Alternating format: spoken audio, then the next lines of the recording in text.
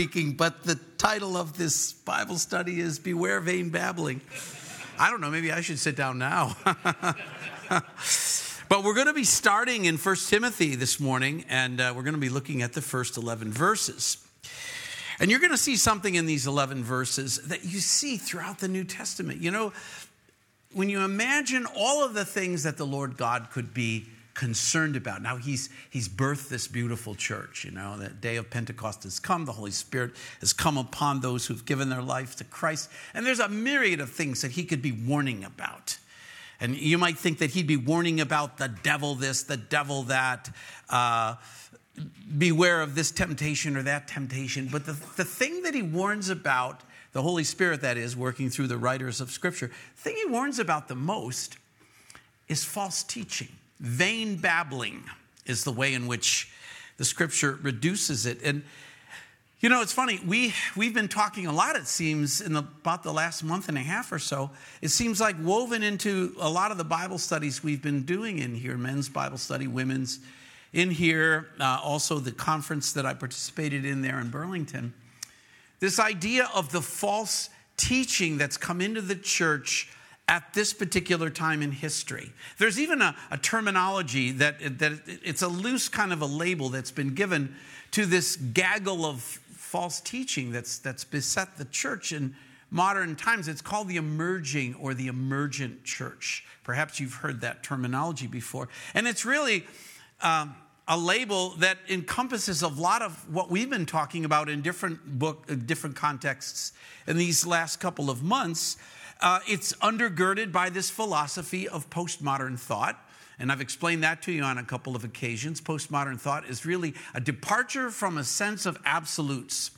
Absolute truth, objective truth is something that's considered modern thought, but postmodern thought says, no, we're going to calibrate truth to the observer. Everybody has a valid point of view. Again, this is a product of giving kids trophies for 27th place for a couple of generations, is that everybody you're as exceptional as everybody else. And so everybody's point of view is equal. And we move away from moral truth being absolute, that there be a source of moral truth that is unwavering. And now it's more or less a fluid thing. The emphasis is more on experience rather than revealed truth. The idea is that we're not looking for Jesus. We're looking for a better world made by us. And then maybe we'll welcome him back to it when we get things straight. And all of these themes have been woven into the church, new kinds of rituals and moods and ways in which people approach God in worship. And all of these things are really a departure from the orthodoxy of the faith. This is precisely what Paul and James and Jude, Jesus' brother, and Peter, they were warning, they were crying out to the Bible teachers of their day. They were saying that, look, there's going to come a time when the orthodoxy of the faith, which you hold in your hand, is considered fundamentalist, and fundamentalist is always seemingly associated with bad and evil and over the top and all of that. And frankly, this is where we are headed today. But it was also a concern back in the first century. The church is mere decades old. And already false teachers are coming in behind the apostles who are giving the doctrine that they received directly from God. And they are perverting this doctrine. And so Paul in this particular epistle is warning his young mentee, Timothy, to be on the lookout, to beware of, to shut down, to oppose false doctrine in the midst of the church. Now, just by way of a brief background of the book, Paul the apostle first encountered this young man, Timothy, on his second visit to Lystra. And you can read all about it in Acts chapter 16. And we learn that Timothy's father was a Greek, so he was a Gentile, but his mother, Eunice, was a Jewish Christian. And Paul had a lot of commendation for his mom and his grandmother because of their steadfastness in the faith and their imparting of that faith to their young son, Timothy. And Paul quickly saw the Lord's hand in this man's life. And we don't know how old Timothy was when he encountered Paul. He could have been a mere teenager. But Paul saw in him a ready vessel to receive and to transmit the word of God. And so Paul takes him under his wing, and he makes him a partner of his, really, in the itinerant ministry that Paul has at the time. And Paul, as they establish the church at Ephesus, Paul now needs to leave to travel through Macedonia. And he leaves Timothy in charge or over the church in Ephesus. And his purpose in writing this particular letter to Timothy is to encourage him and to make sure that the leaders that are promoted there and the teaching that goes on there is true to the Word of God. And this has remained the challenge for the church for over 2,000 years. The enemy is very crafty at nipping at the heels of true truth. Seldom does the enemy propose a falsehood that is diametrically opposed to Scripture doctrine. No, it's usually 3 or 4 degrees off center, off of true north. And if any of you have ever sailed a boat or flown an airplane or ever had to do any navigating whatsoever, if you start out about 3 degrees off of the setting or the heading for your destination, by the time you've traveled even a little ways, you're getting further and further away. And this is what he was so concerned about in warning Timothy in these first 11 verses. So if you would, please stand with me. Let's read the Word of God together. We're going to read these first 11 verses, and then we will start to unpack what Paul is telling his young mentee, Timothy. We read there, Paul, an apostle of Jesus Christ, by the commandment of God our Savior and the Lord Jesus Christ, our hope, to Timothy, a true son in the faith. Grace, mercy, and peace from God our Father and Jesus Christ our Lord. As I urged you when I went into Macedonia, remain in Ephesus, that you may charge some that they teach no other doctrine, nor give heed to fables and endless genealogies, which cause disputes rather than godly edification, which is in faith. Now the purpose of the commandment is love, from a pure heart, from a good conscience, from sincere faith, from which some, having strayed, have turned aside to idle talk, desiring to be teachers of the law, understanding neither what they say nor the things which they affirm. But we know that the law is good if one uses it lawfully, knowing this, that the law is not made for a righteous person, but for the lawless and insubordinate, for the ungodly and for sinners, for the unholy and profane, for murderers of fathers and murderers of mothers, for manslayers, for fornicators, for sodomites, for kidnappers, for liars, for perjurers. And if there is any other thing that is contrary to sound doctrine, according to the glorious gospel of the blessed God, which was committed to my trust. Let's pray. Heavenly Father, God, we are so thankful for the faithfulness of Paul the apostle and for men like Timothy, for Peter, for James, for John, for all these men who faithfully received the words of truth directly from you and then faithfully transmitted it to those who could carry it forward so that we could stand here 2,000 years later with that very word in our hands, in our laps. And we are blessed beyond measure that the same Holy Spirit that planted it in these men is working in us now to understand and receive it. And so, Lord, I pray, Father, that you would have your way with us here this morning as your servant to convey these precious words to these people. I pray that nothing would come forth from my heart or my lips, but that which you wish for them to hear and receive this morning. We pray all this in the precious name of Jesus. Amen. Amen. You may be seated. By the way, we got our camera fixed. We are live on Facebook. So please take off the party hats and those masks and let's, no, just kidding. But hi, Facebook. Okay. So look at Paul's greeting here in the first 3 verses of this letter. And notice what he says right there at the get-go, because what he establishes in that very first verse is the foundation from which he says everything else in the verses we just read. He said, Paul, an apostle of Jesus Christ, by the command of God, our Savior, and the Lord Jesus Christ. What Paul is giving here is his bona fides. You know, people often ask, what makes you think that what you teach is right? this church teaches that. And how do you know they're wrong? Or how do you know that that Bible teacher is not teaching the true word and this and that? And people were continually hitting Paul with the fact of questioning his apostleship. And this is something that Paul wants to establish from the get-go, is that he is an apostle by the command of God. Understand, Paul did not choose this station in life for himself. Quite to the contrary. He was the point of the spear of the persecution of the church by the Jewish leadership of the time, who considered Christianity to be a heretical sect of Judaism. Paul was totally committed to that. He was on a high horse heading to Damascus to persecute Christians. And so God comes along and takes him off that horse and gives him a commission. And so Paul is saying, look, I don't speak on my own behalf. I have some ideas, but my ideas are worthless dung compared to the commission I've been given. It's come directly from God. And by laying that foundation, he now has established his authority to make the warning that he makes in this passage. Notice, too, his love and respect for Timothy. To Timothy, he's addressing the letter, a true son in the faith. Now, Paul and Timothy represent a best practice when it comes to mentorship. And this is something, frankly, that I encourage our men when we have our men's Bible studies on Tuesday. And if you haven't come yet, please give me your name. I only send the email out to those men who have said, I want to be in the study. We don't like to carpet bomb everybody in the church about every little thing that's going on. But if you have an interest in being in that study, give me your email. You'll get the notice every Tuesday morning. You'll get a link in case you can't be there in person. You can join on Zoom.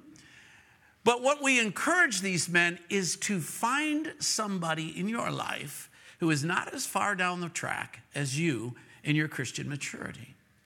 Put your arm around that young man or man. They could be young in the Lord, but not young necessarily in years. And pour the Lord into them.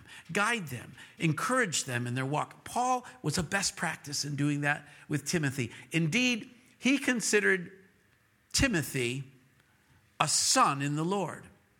Now, we know that Timothy's father was a Gentile, and we don't read about anything that he does, in spite of all the commendation that Paul gives to Eunice and Lois, his mother and grandmother. He doesn't say anything about Timothy's dad, and it's entirely possible that Timothy's dad kind of distanced himself from Timothy once Timothy became connected to and devoted to Christ. And so Paul has kind of taken him in as a son in the Lord, and he wishes him grace, mercy, and peace from God our Father and the Lord Jesus Christ. In every apostle that Paul writes, he always includes a greeting of grace and peace. And it's very deliberate in the way in which he orders that, because until you receive the grace of God, the grace that he extends in the hand of salvation, it's hard to have peace. It's impossible to have the peace of God. So grace, receive the grace of God. Peace, now you have the peace of God. But in the what's known as the pastoral epistles, which is 1st and 2nd Timothy and Titus, he adds a third greeting or a third blessing, and that is mercy. And having pastored for 20 years, I understand why he uses that particular word, mercy, when addressing the pastors that he's writing to. We need mercy, not because the sheep are so vicious to the pastor, not at all. It's that if you step up, any of you, by the way, if you step up to stand for and convey the word of God, you're a target. You're a target.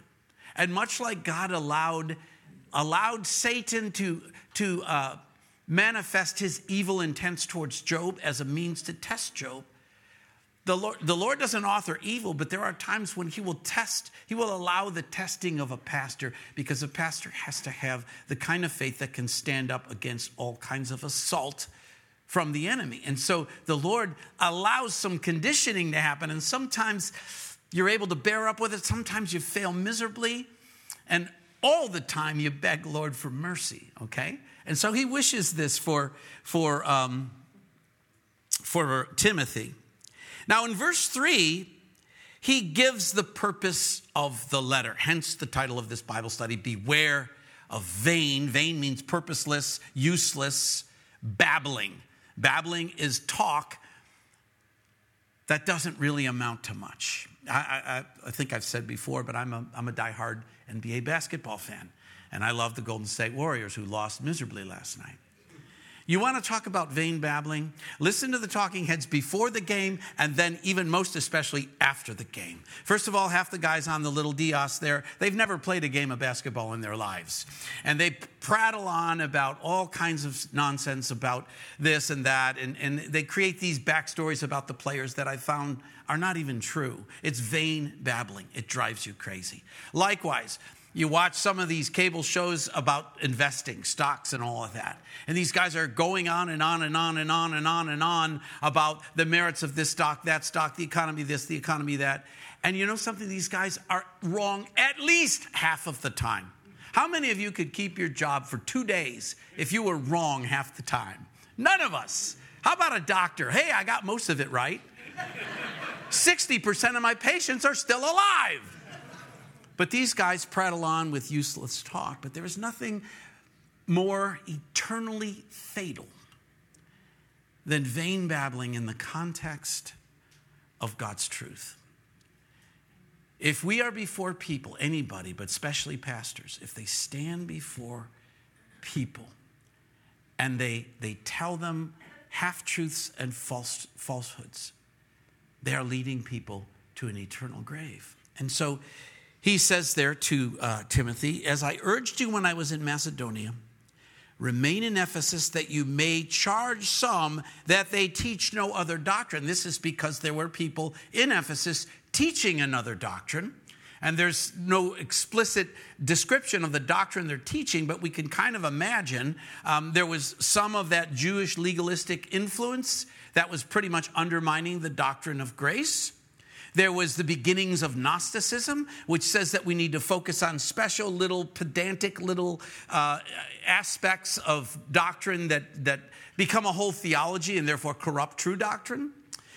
And this is the kind of thing that Jude, Jesus' brother, writes in his little epistle. It's just one chapter. And there have been times when I've given the people in the back, not these people because they're perfect, but I've given people in the back quotes that I'm going to use in the Bible study from Jude. And I'll say, Jude 3. Pastor Dave, what chapter? Go and look. Jude 3, beloved, while I was very diligent to write to you concerning our common salvation, I found it necessary to write to you, exhorting you to contend earnestly for the faith which was once for all delivered to the saints. This is what we do when we're up here on a Sunday morning, is we're contending for the faith. But also apologetics, some of you guys are involved in that. Apologetics is contending for the faith.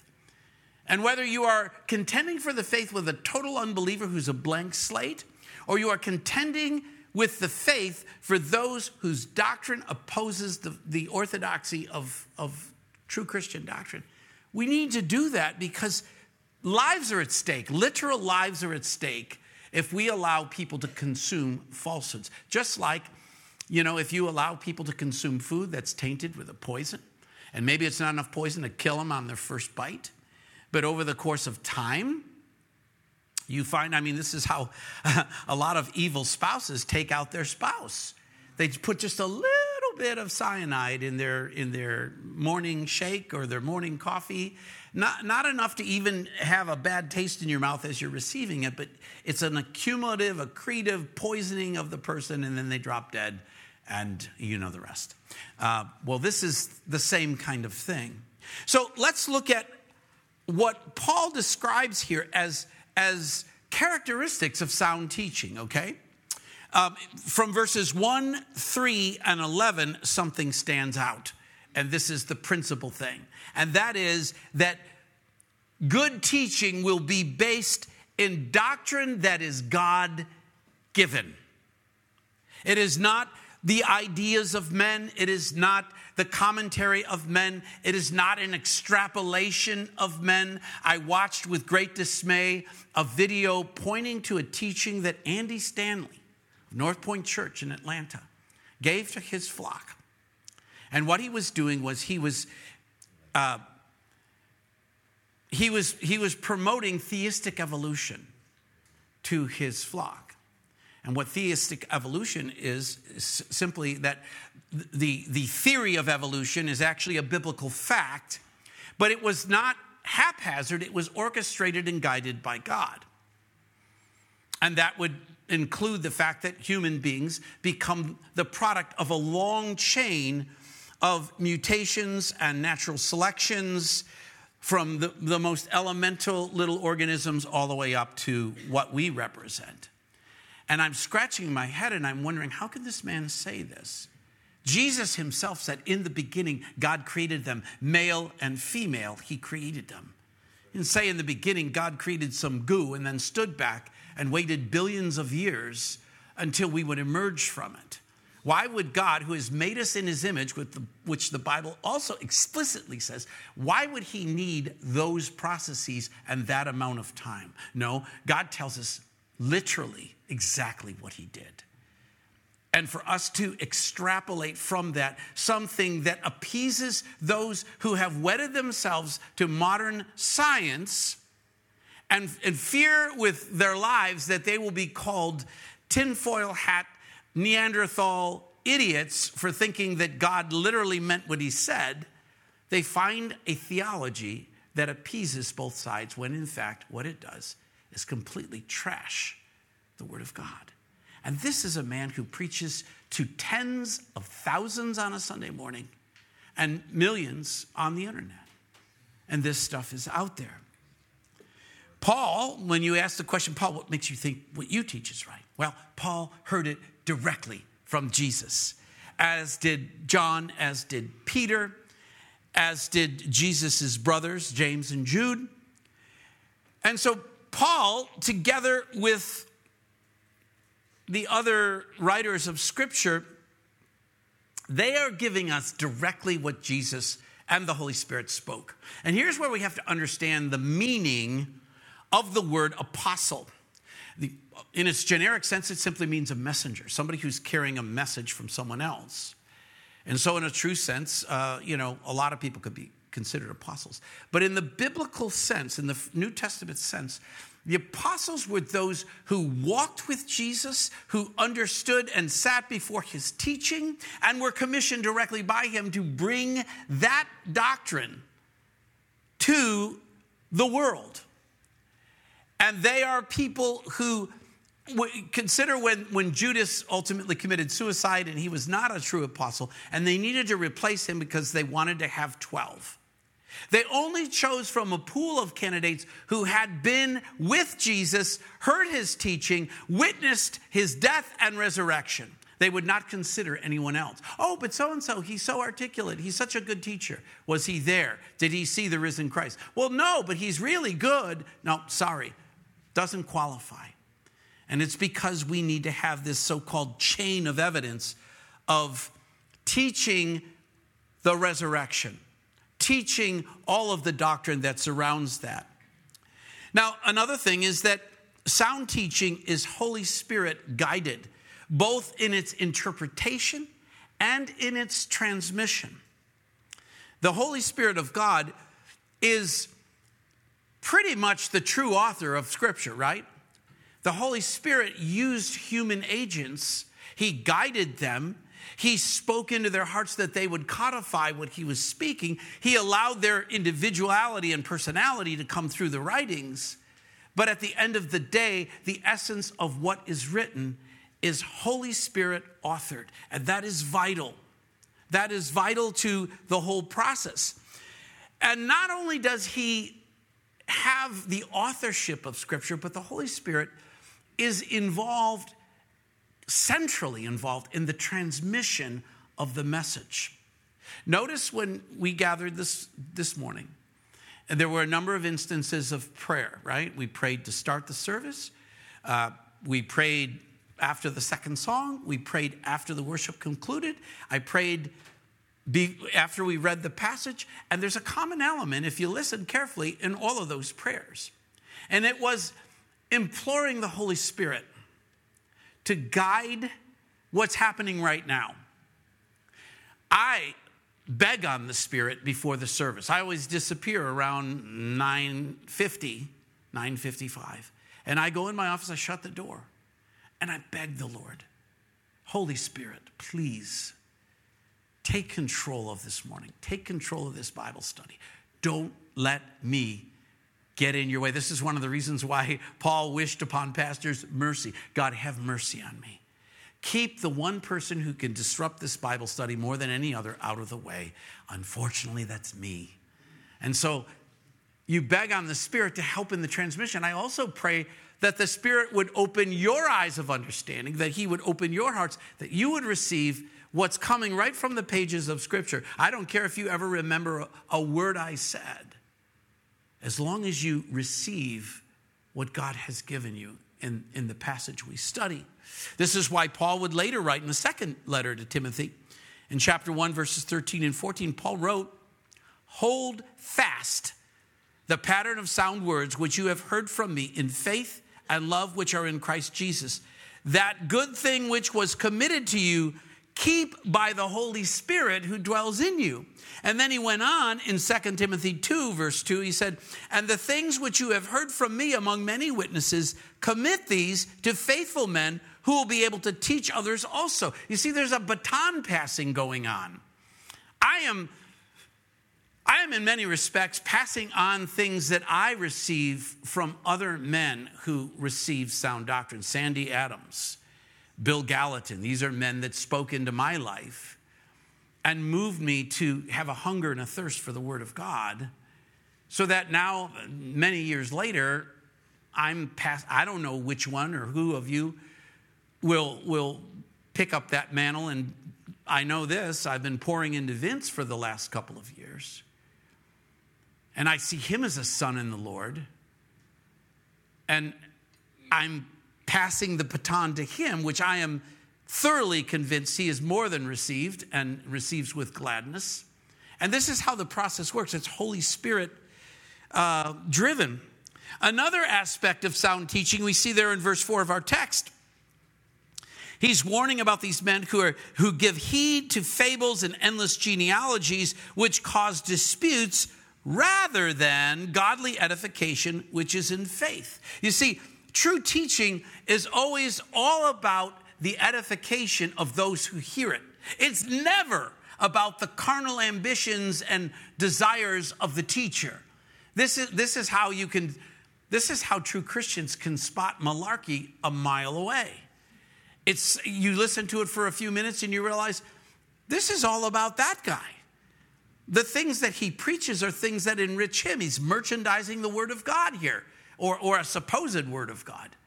Whereas true teaching of the Bible, it should never be about the speaker. It should always be about the edification of those who are there to hear it. And this is what he points out here. Another aspect, another characteristic of sound teaching is the motivation behind it. Look at verse 5 of our text. "Now the purpose of the commandment is love from a pure heart, from a good conscience, from sincere faith."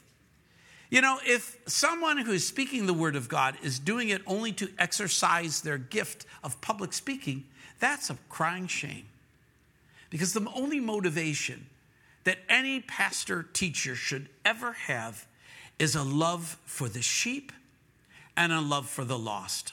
That's the only reason to do this.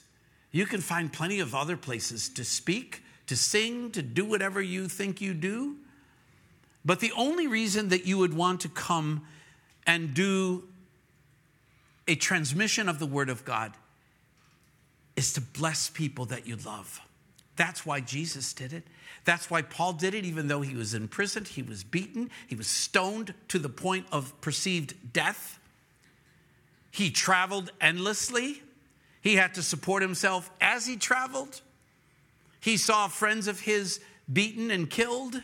He ultimately was executed. He didn't do that because he loved public speaking. He did it because he loved people. And that's the motivation behind true teaching. He says that this love, it has a progression to it. Love from a pure heart. A pure heart is a heart that's truly seeking God. from a good conscience. True doctrine will never give you a check in your conscience. Your conscience will never be trampled upon by the true word of God. Now, you may experience conviction from the true word of God, but that's your conscience telling you, hey, what you're hearing here is right? Your conscience is never harmed in the sense of, well, the Lord is telling me to do this, but I would feel so wrong in doing that. No, never happens. And then he says from sincere faith. Folks who embrace true gospel doctrine, they have a true faith. It's like, God, I believe that you are. In order to please God, we must believe that he is and is a rewarder of those who diligently, lovingly seek him. And so the love that comes from God, transmitted through the speaker of the word, received in the hearts of people, it involves a pure heart, a good conscience, and sincere faith, both on the part of the teacher and the recipient. Now, we turn to the characteristics of false teaching, and we see in verse 4, again looking at that verse, something that I think we've all experienced before when we've contended with people who are teaching a different gospel. They give heed to fables, endless genealogies, which cause disputes rather than godly edification, which is in faith. In other words, they major on the minors. Sometimes you find heretical teaching is based upon zeroing in on some little minutia that's mentioned in Scripture, and they build a whole theology around it. I have had people in my face basically saying that unless you are teaching from and reading the old King James, you're a heretical church. I mean, we don't have spiritual cops going up and down the aisles looking at what translation you have. If you ask me, I'll give you suggestions on the ones I think that are better. But these kind of things where an entire theology is built around something like that. I've already mentioned to you the whole issue of the baptism, sprinkled versus immersed, or is baptism the gateway to salvation, and without it, if you're not in the water, you're still a dead man walking? And these kind of things that absolutely tear a church apart. You perhaps have heard about this heretical movement in the church called the New Apostolic Reformation. Remember when I gave you the definition in the biblical context of an apostle? Apostle as used in Scripture when it refers to James or the apostle James or John or Peter, Paul. These are men, like I said, who witnessed the risen Christ and were given words directly by him, then codified now in a closed canon of Scripture.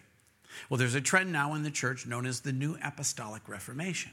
And in that heretical movement, the belief has now been adopted that says that certain men of our time, and even in some churches, men and women of our time, have become apostles themselves in the sense that God has given them new revelation. So revelation that is different from, either supplemental to, or even contrary to what the original 12 were given. And they therefore declare an authority that is on par with the closed canon of Scripture. And so in these churches, things that are said by the apostle of that church become points of doctrine that they will argue tooth and nail with you on. No, they raise more questions than they answer. Typically, they are not interested in winning a soul. They are interested in winning an argument. They don't direct their attention to the lost. They direct their attention to people who are already saved in a church, and their preference is not to argue the idea of salvation through grace apprehended by faith, but that your doctrine is wrong and my doctrine is right. And never think you need to out-argue somebody. This is all you need. This is the sole basis for that which we believe and teach, right? Another aspect about false teaching is that they're zealous about teaching, but not according to knowledge. Look at verses 6 and 7. He says, from which some have strayed, have turned aside to idle talk, desiring to be teachers of the law, understanding neither what they say nor the things that they affirm. Now, this is sadly true in a lot of professions, frankly. But when it happens in the midst of Bible teaching, it's very troubling. There are some people who simply cannot wait to stand in front of people and speak to them from some authority. There are other people, by the way, some of you in this room, who'd rather literally be skinned alive than to have to stand up in front of people and say anything. But there are those in our midst who have an absolute desire to get up and to pontificate. And yet they do so without a clear understanding of what they believe. I've had discussions many times with people who propose doctrine that's different from what we teach here. And I've even been called arrogant when if you see the comments, by the way, that were on that YouTube video when I spoke to that street epistemologist, a lot of the people that were anti-God, they thought I was the most arrogant person that ever walked on the earth.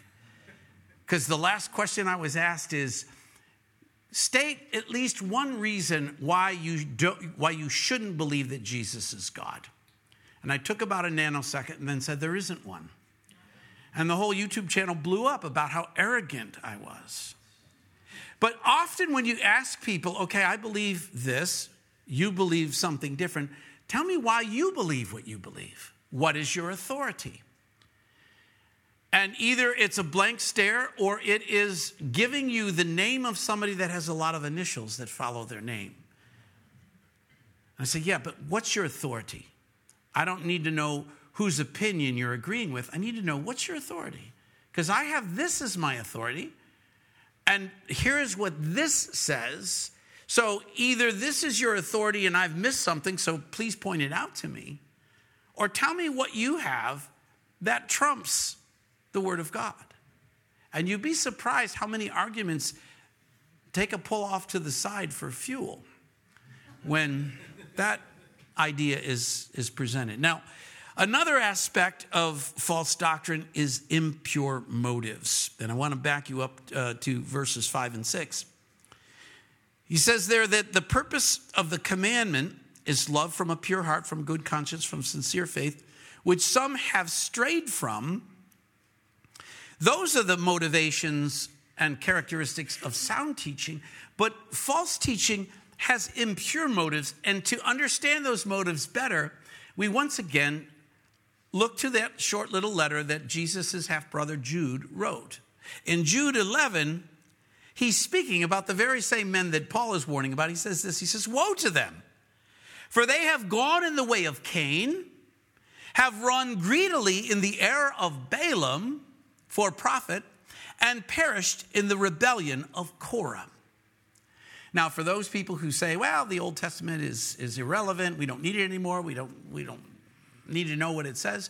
Well, if you don't know the Old Testament, that warning goes whoop over your head. You have no idea what he's talking about. So let's take it apart. They have gone the way of Cain. What's the way of Cain?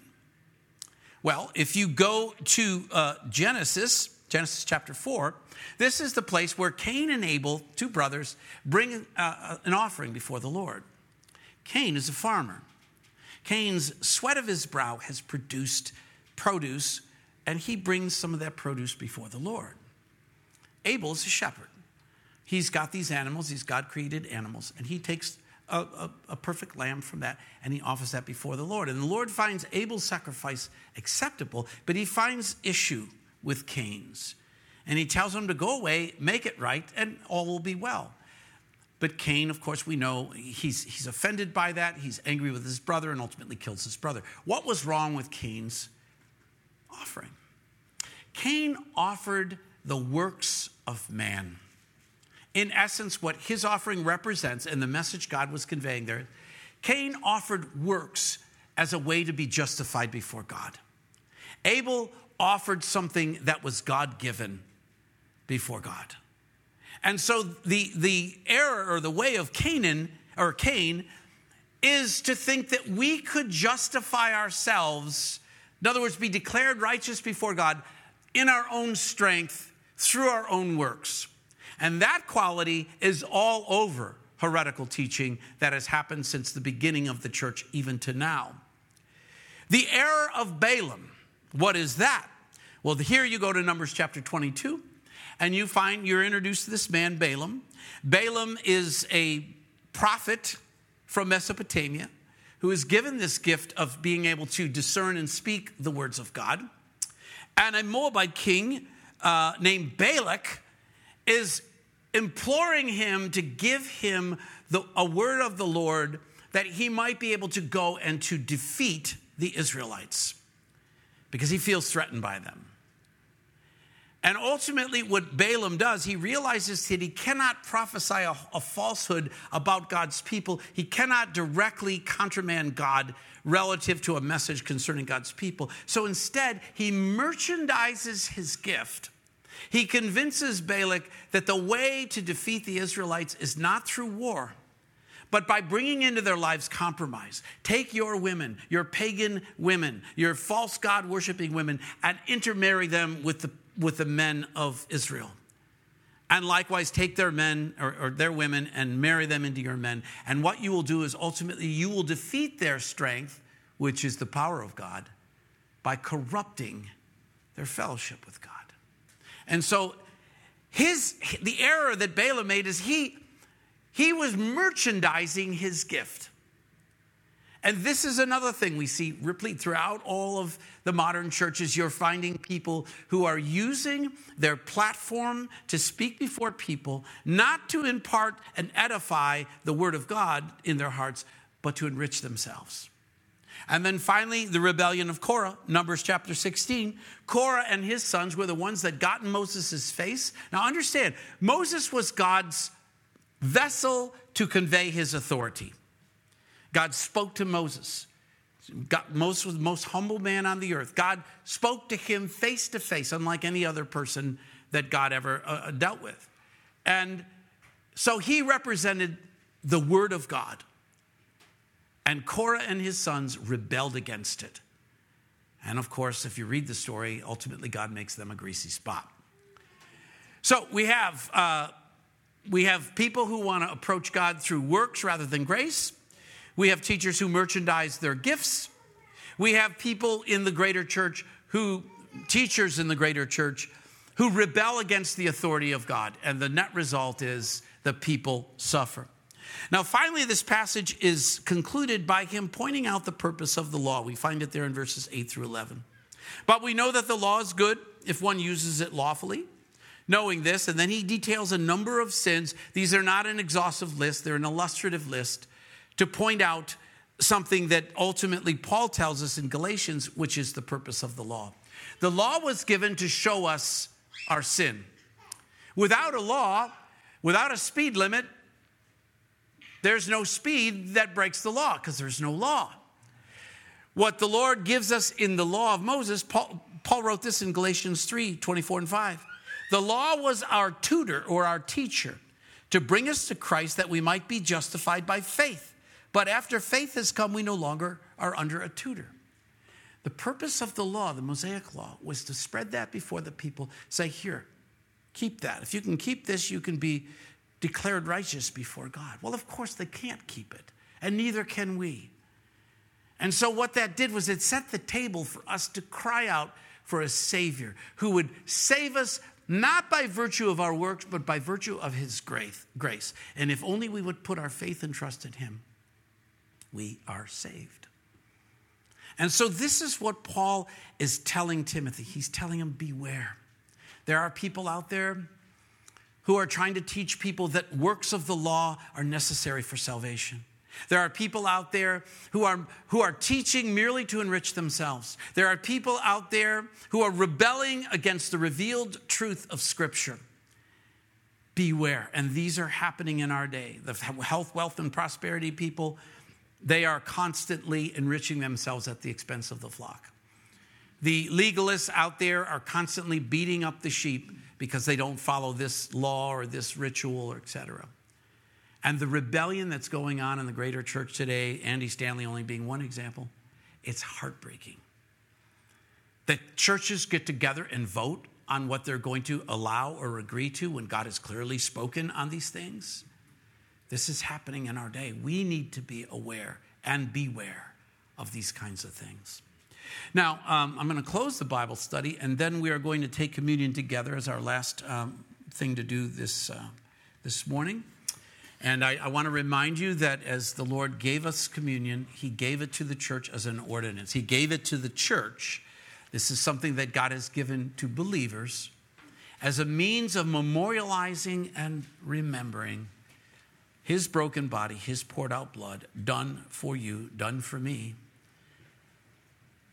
as a means of saving our lives. Again, his motivation is pure. It's love. It's also a time when we celebrate together. We celebrate what we are as the body of Christ. And as the body of Christ, we are here to actualize and manifest God's will on earth. And so I'm going to ask Cassia and John to come up to provide us with a communion song. And we're going to open the tables as soon as I close the Bible study. We're going to open the tables, and you're welcome to come up and take the elements of communion. You take them back to your seat. If you're sitting with somebody who cannot come up themselves, please serve them. And just spend that time with your heart open to the Lord. If you've come in here with anything of the world, a burden on your heart concerning the world and worldly things, leave it at the foot of the cross and let the Lord minister to your heart in that way. Heavenly Father, God, we thank you for your word, for its truth. We thank you for the Holy Spirit who has first authored and then transmitted that word down through the ages that we might receive it here today. Lord, fortify and bless us. Lord, bless everyone who is here this morning. Fortify their hearts that they would know the true and the living God because they heard your word today. And Lord, I pray if there is anyone here this morning who is not a believer in Jesus Christ, or at least has not put their faith in him yet, I pray that that individual would come right up here in this front row. I'll be sitting right here. And that they might come and we could pray that today would be their day to receive you as their Lord, their Savior, and their King. I pray these things in the precious name of Jesus. Amen. Amen.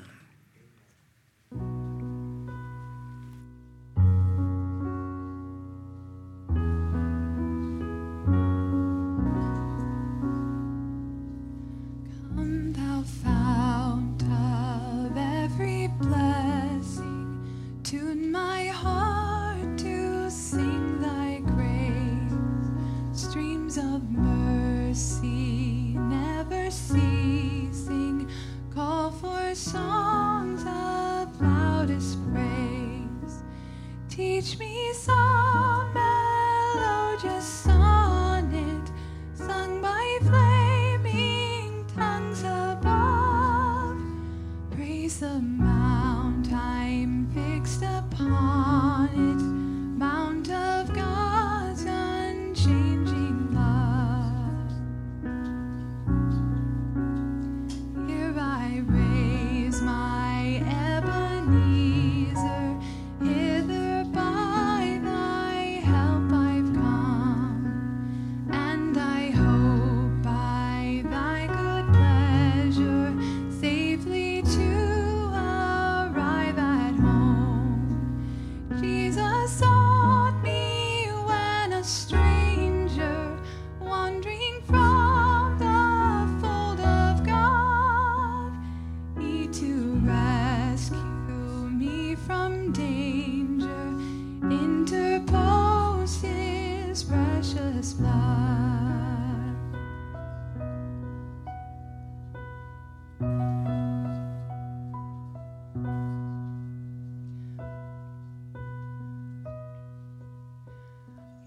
Oh, to grace, how great a debtor daily I'm constrained to be. Let thy grace now like a fetter bind my wandering heart to thee. Prone to wander, Lord, I feel it. Prone long to leave the God I love. Here's my heart, oh, take and seal it for thy courts above.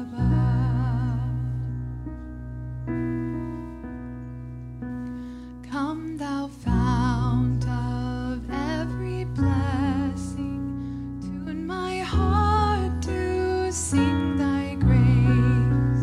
Streams of mercy never ceasing, call for songs of loudest praise. Teach me some melodious sonnet, sung by flaming tongues above. Praise the mount I'm fixed upon it, mount of God's unchanging love. Here I raise my Ebenezer, hither by thy help I'm come, and I hope by thy good pleasure safely to arrive at home. Jesus sought me when a stranger, wandering from the fold of God, he to rescue me from danger interposed his precious blood.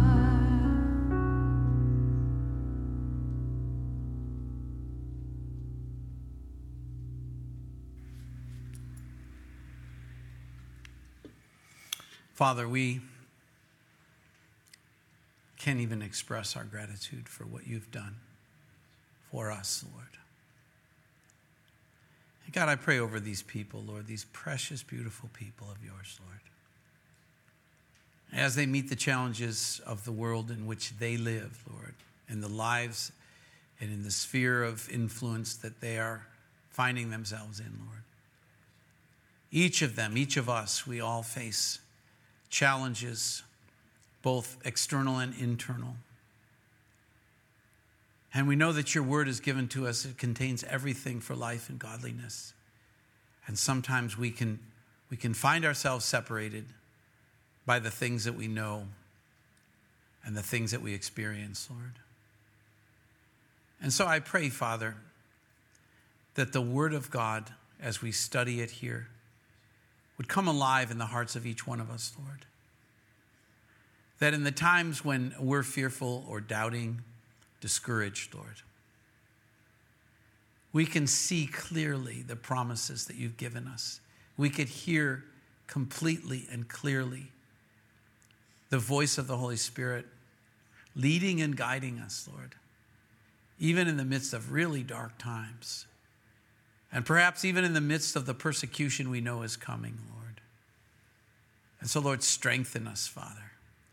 Give us a huge appetite for your word and for the service of the kingdom that you've commanded us to provide. Lord, may our trust never waver. May our faith never waver. Surely your love has never wavered for us, Lord. We are so grateful. We pray all of these things in the precious name of Jesus. Amen. Amen. Enjoy this beautiful day.